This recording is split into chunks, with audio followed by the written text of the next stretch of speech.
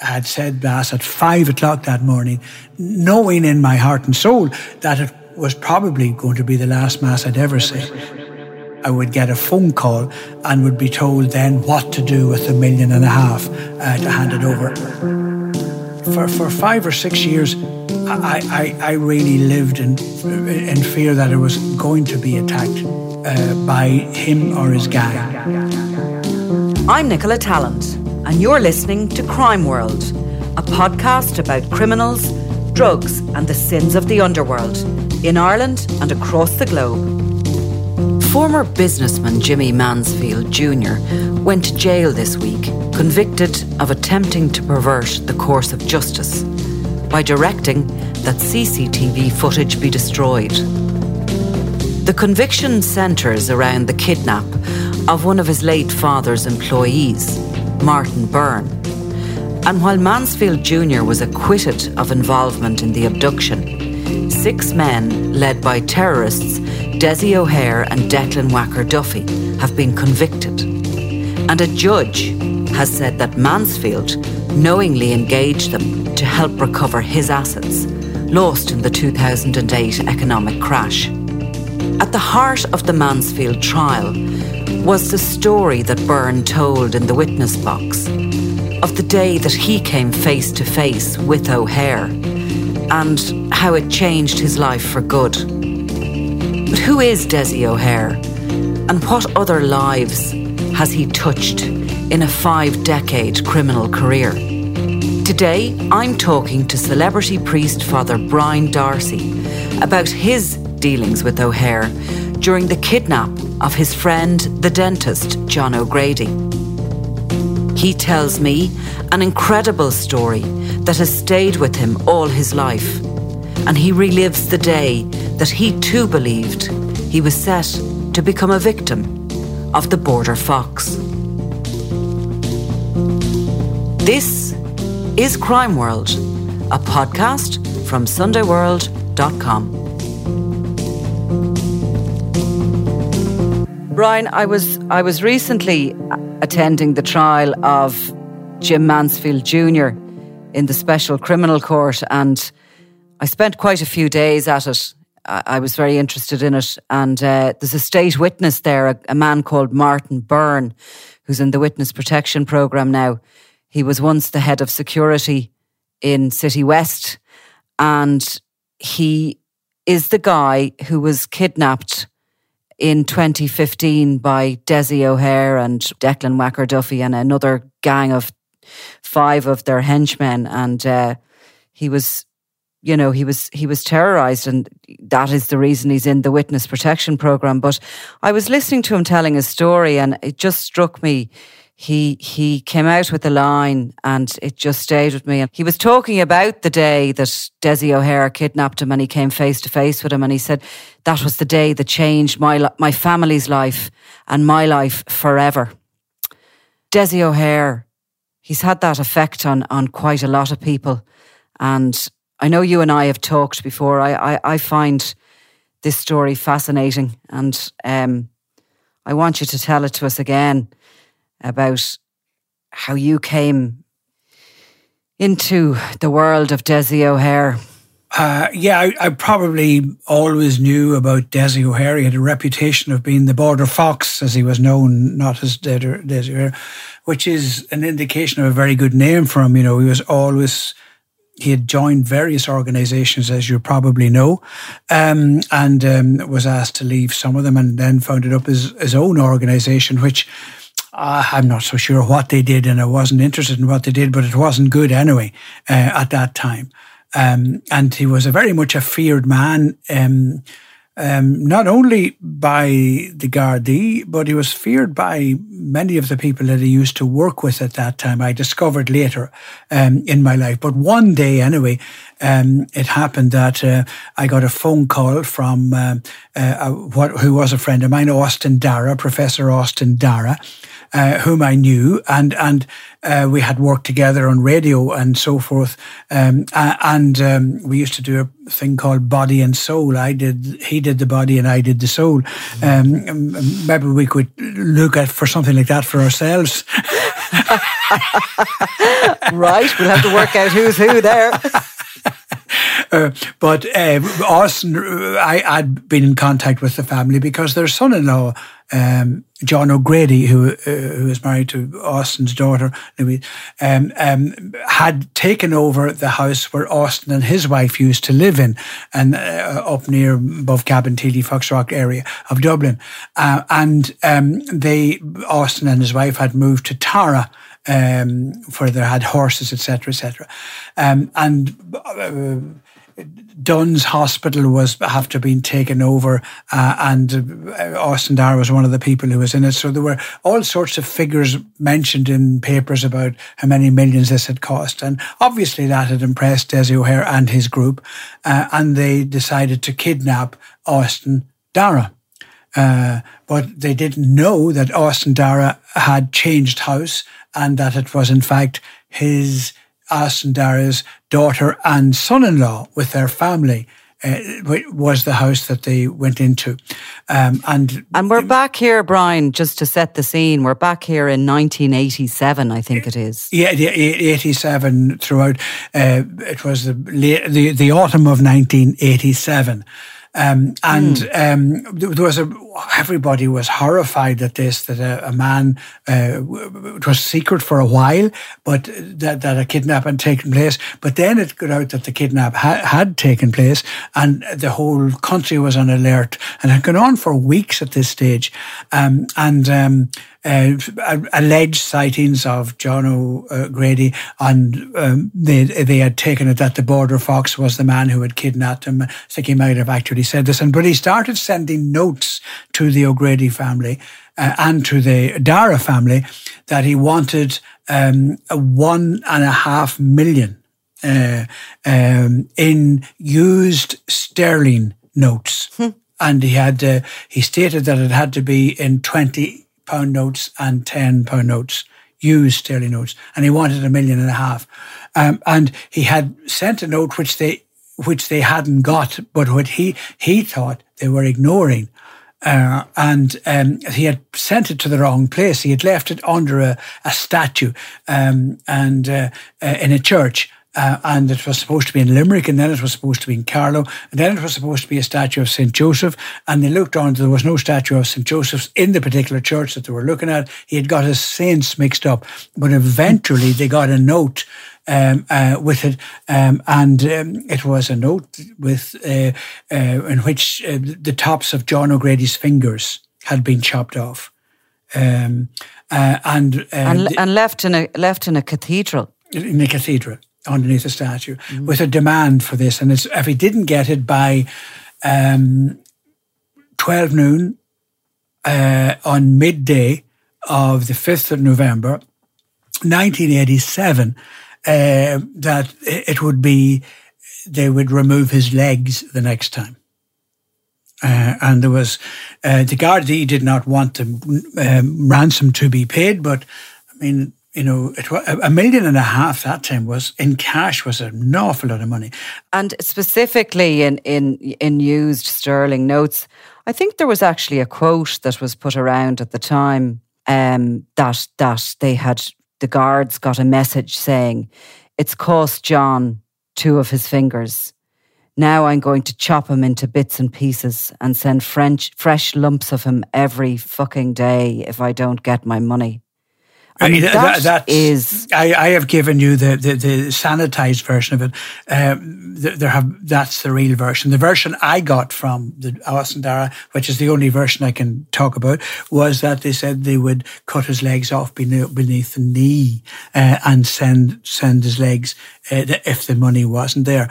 But I mean, even in this day and age, if we think about that, even in this day and age, it is savagery beyond belief to chop off a human being's fingers. I mean, the pain and the horror of that is just, it is really, I mean, people say all the time that things have got worse, that, you know, the criminals that are around today are 10 times worse than they used to be. That is, to this day, chilling.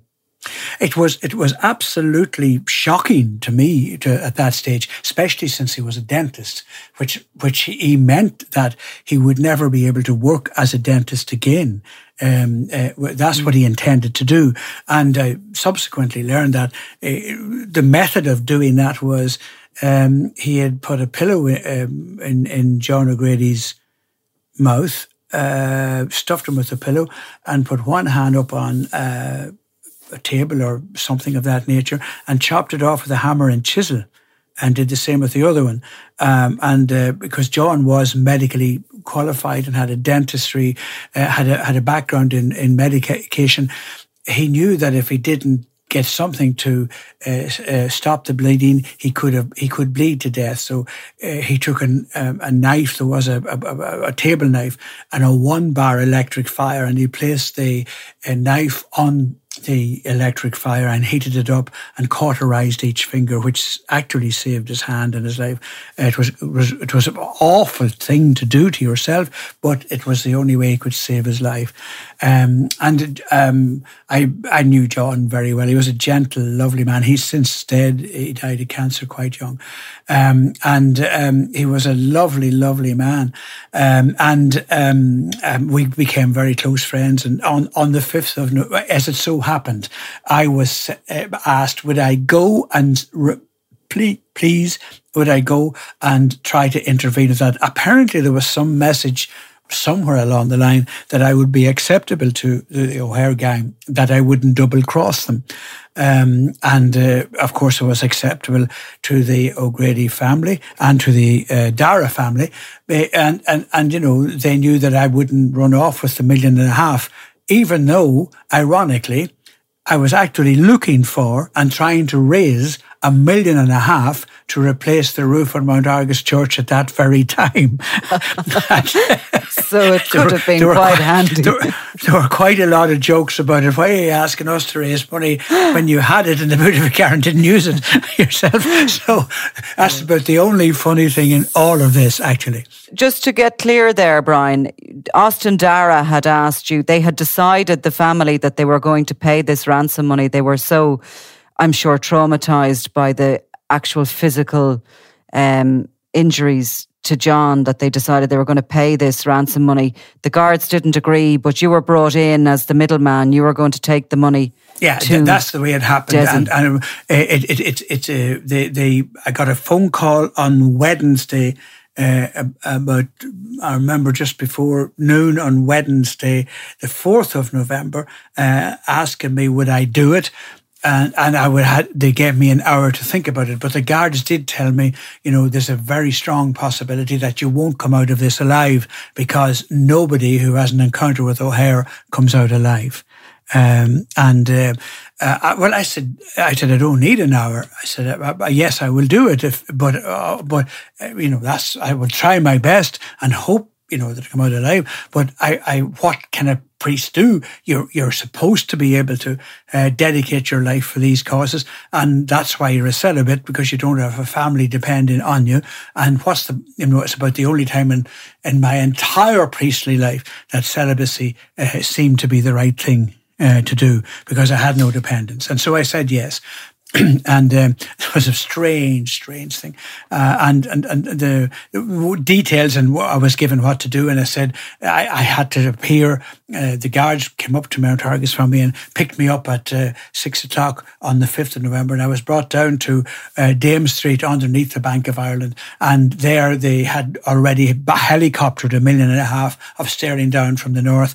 It was packed into 7 cases, and they had it chained in the back of a Peugeot, not van, but a car with seats taken out and sort of chained in the back of it. And I was sent off, and I was told to make sure I was in the Silver Springs Hotel in Cork about 12 o'clock. And at that time, I would get a phone call from O'Hare or one of his people, and would be told then what to do with the $1.5 million to hand it over. I wanted to make sure that I wasn't handing it over and that John O'Grady would also be shot. I needed some assurance that I would meet this person somewhere along the road, and so that there would be some negotiation and that he could get the money, but I needed a live John O'Grady to take with me. I didn't know how that was going to happen. But anyway, I started off at 7 o'clock. So you set off from Dublin, yes, in a Peugeot car with 1.5 million sterling in the back. In 7 suitcases. In 7 suitcases in the back. And what about phones? I mean, there was hardly mobile phones back in 1987, was there? Or how were you going to communicate? No, there were no mobile phones at that stage. The guards said they had a phone that could work and that they would try and give it to me. And it was a small suitcase. With a big box and a phone inside, and it was in the car, and I thought I was delighted. Now I have constant contact. This is high tech at its very best. And so they said they would ring me at various stages to see where I was on the road. But they rang me, and I, by this stage, got through the Dublin traffic and was on the road to Cork. Mind you, the road to Cork was not as good as it is now. I still had to go through Naas and all the rest of it, hence the 5-hour journey, 5-hour time to do it. And I got out on the place, and it was the morning that Eamon Andrews died, the great broadcaster. And I'd known Eamon very well. And all the news and everything was about Eamon Andrews dying. But one of the newspapers had got hold of the fact that I was to do this, and made it very difficult for me indeed, because of this, it was on the late edition of the paper, The Independent, as it so happened, that Father Brian Darcy was on his way to Cork with $1.5 million to pay a ransom. That was in the paper? Yes. Sunday World wouldn't have done that to you? No.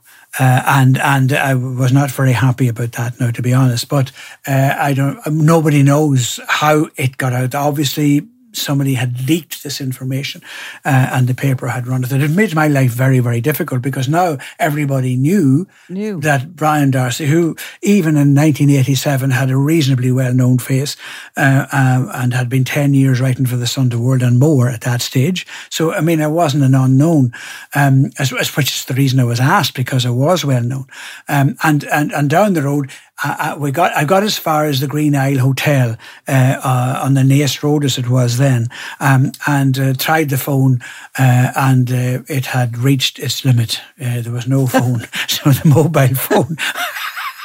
So useless. So did you get a feeling you were on your own? Yes, I did. I had said Mass that morning in a little oratory in Mount Argus, which was the place where the famous holy man of Mount Argus, Father Charles of Mount Argus, now St. Charles of Mount Argus, lived and died. And I had said Mass at 5 o'clock that morning, knowing in my heart and soul that it was probably going to be the last Mass I'd ever say. So I then decided, no, that's the end of the nonsense. Just concentrate on what you're doing. It's not about you here. And so I had to concentrate, and I was going over and over into my head, how am I going to negotiate it? What will I say? And if he says this, and what if he says that? And I had to go through it. I had done an intermediary before, in a number of cases which hadn't been public and which had all worked out well, thank God. And so I was in my head, knowing, having a little idea how this is going to work. So I did that all the way down to Cork. But one of the strange things that happened to me, and I hope you don't mind me saying this, Nicola, was that I was about an hour on the road and had the fatal thing before I left of taking a cup of coffee to keep myself awake. And I then discovered I need to go to the Jacks real badly. And I discovered I can't go to the Jacks. I can't get out of the car. I can't stop. I can't do it on the side of the road because there could be somebody there just waiting to pounce. I can't go into an hotel because how can I leave $1.5 million in a van, in a car? Everybody, I mean, I just couldn't. So I had to burst myself. I hadn't even a bottle with me to do things. I'll tell you one thing. If you ever want to stay awake when you're driving, don't go to the toilet. Okay. You will not fall asleep driving with an urgent need to go to the toilet. And I arrived in Cork. So what did you do? I mean, by the way, throughout this, were you in disguise or were you dressed as normal or what? In those days, I always dressed as a priest. And I went as a priest because that was my value. That I was known as a priest, and that there was I was an honest broker as a priest, alleged. Though in those times they believed that priests were honest brokers. How things have changed in that way too, so I was an honest broker as a priest, and so I was dressed as a priest. And I was told by the Gardaí, look, you're not going to be handing over money in Cork.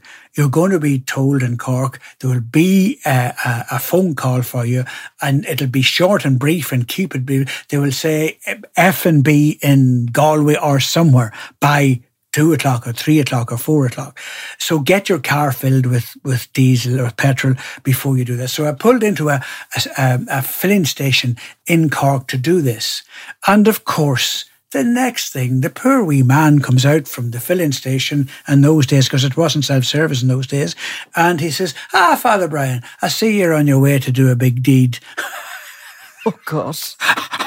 So he knew where I was going at this stage. Right. And I tried to get the cap off the petrol tank of this machine, but it wouldn't come off. Everything kept turning and turning and turning and turning, no matter what I did. So he says, sure, I'll get inside and hold it. I said, don't get inside, because there was $1.5 million inside in 7 suitcases.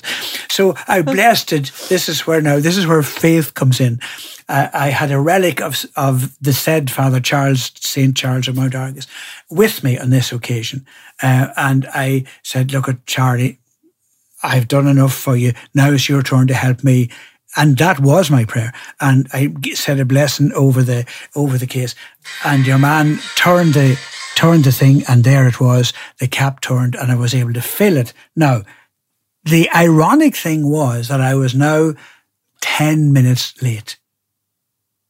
And my horror was that John O'Grady would have been shot or lost his legs because I was 10 minutes late. As it so happened, as I was driving and turning into the Silver Springs Hotel that day, I had the radio on to distract me. And I think it was a Mike Murphy show was on. They interrupted Mike Murphy show to say that John O'Grady had been found alive in Cabra, Carnock Road, I think it was in Cabra, and that there was a shootout, but they thought that he was still alive. So here am I. What do I do now? And the guards had said, whatever you do, don't change your plans, because we can't keep tracing you if you change your plans.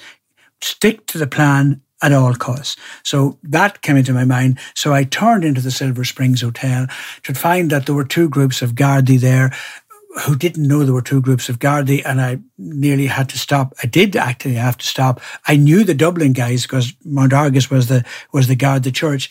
I knew them, and I knew there were guards, but there was another crowd jumped out of a hedge, and they put up Garda signs, and I had to shout to them, these are guards as well, before they shot each other or fired at each other. Now, it didn't come to that. I roared at them, and I said, would you look after this while I go in to take a phone call? To be honest, I went in and went to the Jacks first and then took a phone call. So there was no phone call ever came. And to be honest, I didn't expect one at that stage, because the thing. Now my problem was what to do with $1.5 million in Cork when the whole country knew that you had it. Brother Brian Darcy was driving around in a white Peugeot car with $1.5 million in sterling notes in the back of the car. And the guards wouldn't take it from me, and the bank wouldn't take it from me. So I have phoned Austin Dara and I said to Austin, what am I going to do with this? Because don't forget the interest rate was about 17% in it, and every second counted. The borrowed money. And Austin phoned the bank and said, the money is being left to you now and the interest rate stops now. And so that's what I did. And I drove it to a Garda station. I said, take it to a bank, and that's what it is.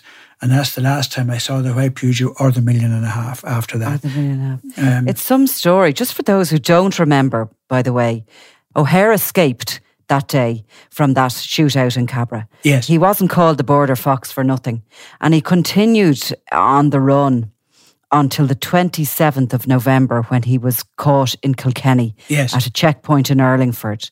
And between that time, I certainly remember I was a child at the time, well, a teenager. I'm taking a few years off my life here, but I do remember going somewhere with my mother at the time in the car, and I was brought, I think, as security for her because we were going somewhere out into the country. I don't know what she thought I was going to do.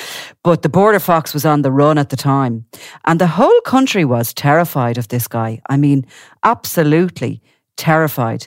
Now, we have your story. That story is incredible. I could listen to it forever. It's the stuff of a movie. A priest with a 1.5 million in the back of his Peugeot and a useless phone and your adventures along the way. And it's easy, I suppose, to make light of it at this stage. It's, we can have a bit of a laugh, but the seriousness of it and the seriousness of that individual, Dessie O'Hare. I mean, we speak sometimes about people being evil, being psychopaths. I think Dessie O'Hare is somebody that has certainly been called both of those things. And to think that all these years on, that in recent weeks, I'm listening to somebody else, describing their meeting with this guy. Still, he's 64 years of age now, but still he strikes terror in people. Do you still feel fear about him? I do, yes. From 87, you're talking about, and I presume that other incident would have taken probably about 2017. So add up what that is. And he sort of, he was caught and apprehended under very difficult circumstances. There had been various shootouts, if you remember. There was a shootout in a village in County Louth that they thought something happened and the wife was involved in all of that. And once again, I was brought into that. But I don't want to be involved in his wife in any of this. But I mean, I had to deal with her right through that, and she was in protection, and I was visiting her and trying to help things as best I could. So I didn't get away with it just because I got home that day. I was really terrified that day, and it had a fierce effect on me. It had a real big effect on me because the fact that he came through it at that point didn't mean that I had forgotten it, because it was when I then heard about John O'Grady and he was in hospital and would he survive and would he be all right? And Martin O'Connor was the guard that was there that was shot in Cabra. In fact, for many years afterwards, on the 5th of November, we used to have the resurrection dinner. John O'Grady, myself and Martin O'Connor, all three of whom were supposed to be dead. And we used to have a dinner for it. We actually got to the 25th dinner of it. There was another man, Henry Spring, involved in it as well, and he occasionally came to it. So it was John O'Grady never wanted to talk about it, and it wasn't really until the 25th anniversary of it that John said to me, "What exactly happened that day?" And I told my story, and he told his story, and Martin O'Connor told his story. And we were not able to share it until 25 years after the event. And we had the kind of promise that we could tell our own stories, but not anybody else's story until those involved were dead. So John is dead now, and that's why I'm feeling a little bit able to talk about it, though I'm not given too many of the details that away, because through the trial and everything else, most of the details became public anyway along the way. One of the ones was that there was things said in Dáil Éireann which indicated that I was actually double dealing O'Hare on behalf of the Gardaí. that was totally wrong. I was not. And I didn't even, the guards wanted to send a guard with me. I said, absolutely not. I will do this on my own. If I die, I die. But I don't want to be the cause of a guard with a young family dying. What's the point in that? And I insisted that there would be no Gardaí anywhere near the road, or no Gardaí if we met in a place. To hand over the money and hopefully hand over the body. But as it so happened, some of the remnants of O'Hare's gang said that, or believed, because of what they'd heard in the Dáil, that I was somehow double-crossing them. And so afterwards, for a minimum of 5 years, I was still up and down the country, crossing the border as I did. And occasionally at night, when I'd be coming home on my own on a road, a van would pull up behind me. I'd pull in to let it pass. It wouldn't pass. I'd move at a high speed. It would still be ahead with me. And then eventually on a corner or some stage of the road, the van would come alongside me and try to edge me off the road. That happened, I think, 4 to 5 times. And the Gardaí indicated that it was they. Occasionally too, I used to broadcast every morning on 2FM, and I used to get up early, 6 o'clock. 6:15 I was on the road out to RTE. But the guards had told me, never get into your car without checking your wheels.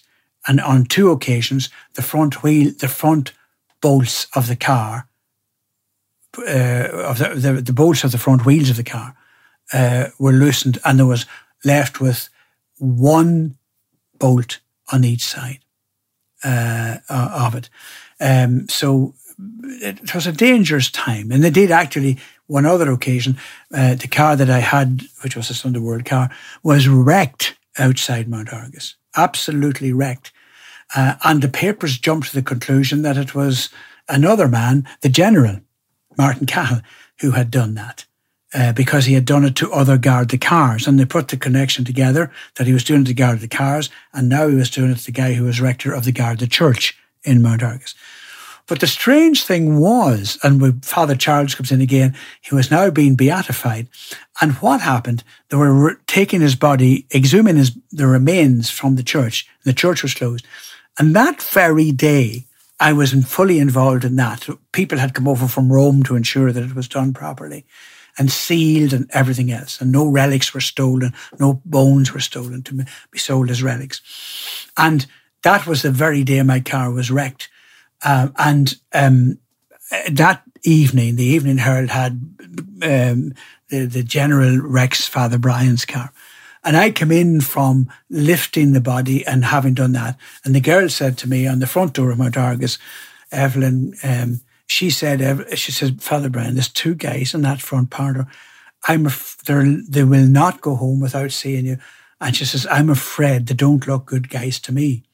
And I went into and there was Martin Cahill and another Martin of whom you're very familiar with him, and the 2 of them were there. And Martin Cahill said to me, he said, look at Father Brian, Brian, he called me Brian actually, he said, these guys said that I did your car. I didn't do your car, he said.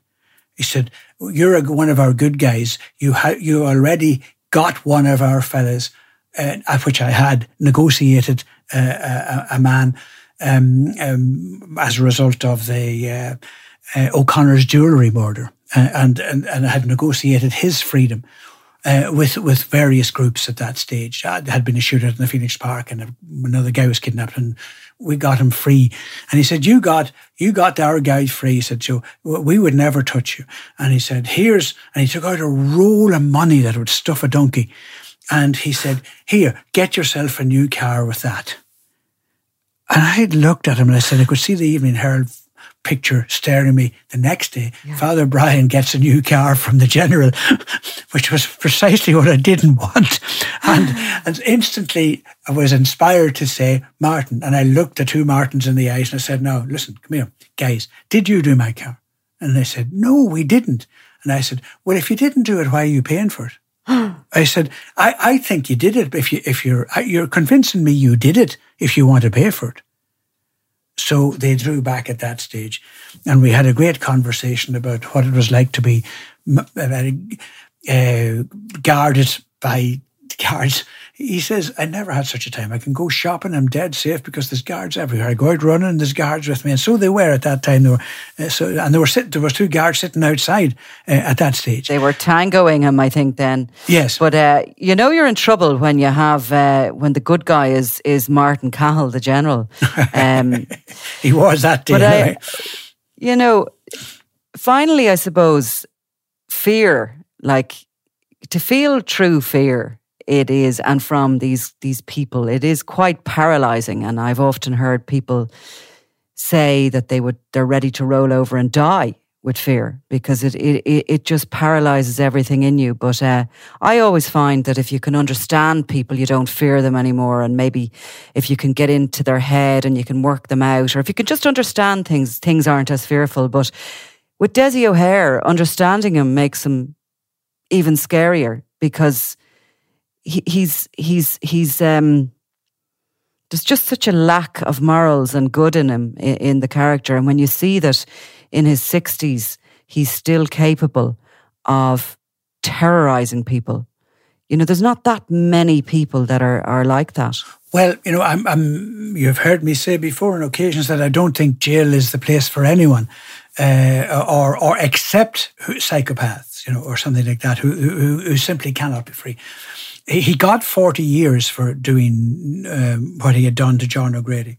But he got out, I think, about less than 20, actually. And I was never happy with that. Never, ever happy with that. Neither was John O'Grady. Because I still believed, knowing what I did know about him, that he would come and get me. And I didn't know where he was. Then I discovered that he was living not that far from where I'm living. In the South Armagh region, it's an hour's journey from where I am, and I was very upset about that, and because for 5 or 6 years, I really lived in fear that I was going to be attacked by him or his gang, and I had been asked would I go to see him in prison, and I had agreed to do that, although John O'Grady didn't want me to do it. But I'd agreed to do it. But then he did a ferocious misdemeanour while he was in Portlaoise. And the governor called me and said, no, you're not coming to talk to this guy because nobody's going to talk to him. I could never understand how he got out. I was very disappointed with that he had got out of jail at all. Because, and then I realised that he was still at it all those years afterwards. He was still at it, hijacking people, terrorising people, and still doing it for money. And I just thought that was horrible. I thought at that stage that the remainder of the sentence would have been added to his sentence. But I think on some technicality it couldn't be. And I still am careful talking to you because I know that he's quite capable of listening to what I'm saying to you and using that to take somebody's life afterwards. My own preference, I know at this stage, nearly the only one left that he can take. And the reality of the situation is that he got 7 years in 2019 for the assault of John Roach, and he pleaded guilty to the false imprisonment of Martin Byrne. Yeah.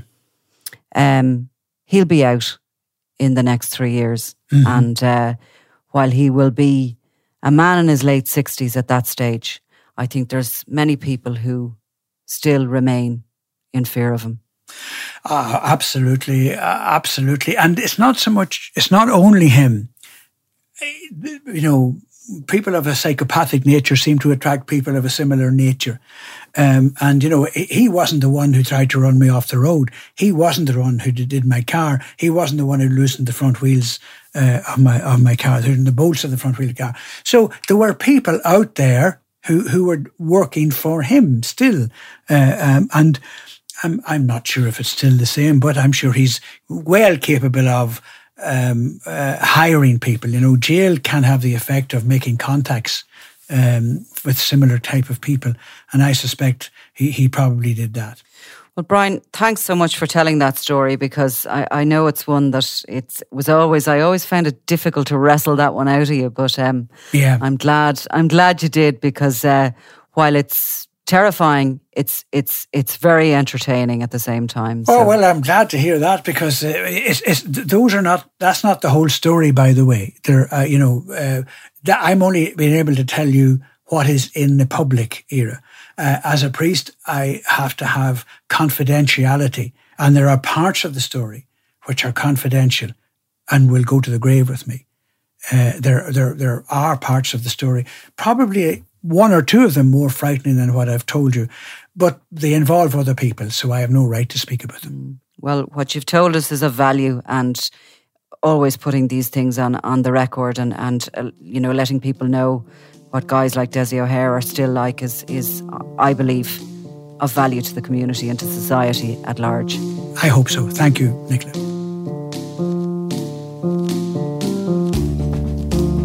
You've been listening to Crime World, a podcast from SundayWorld.com, produced by Ian Mullaney and edited by me, Nicola Tallant. If you like the podcast and love true crime, why not download the free SundayWorld.com app for lots more stories from Ireland and across the globe.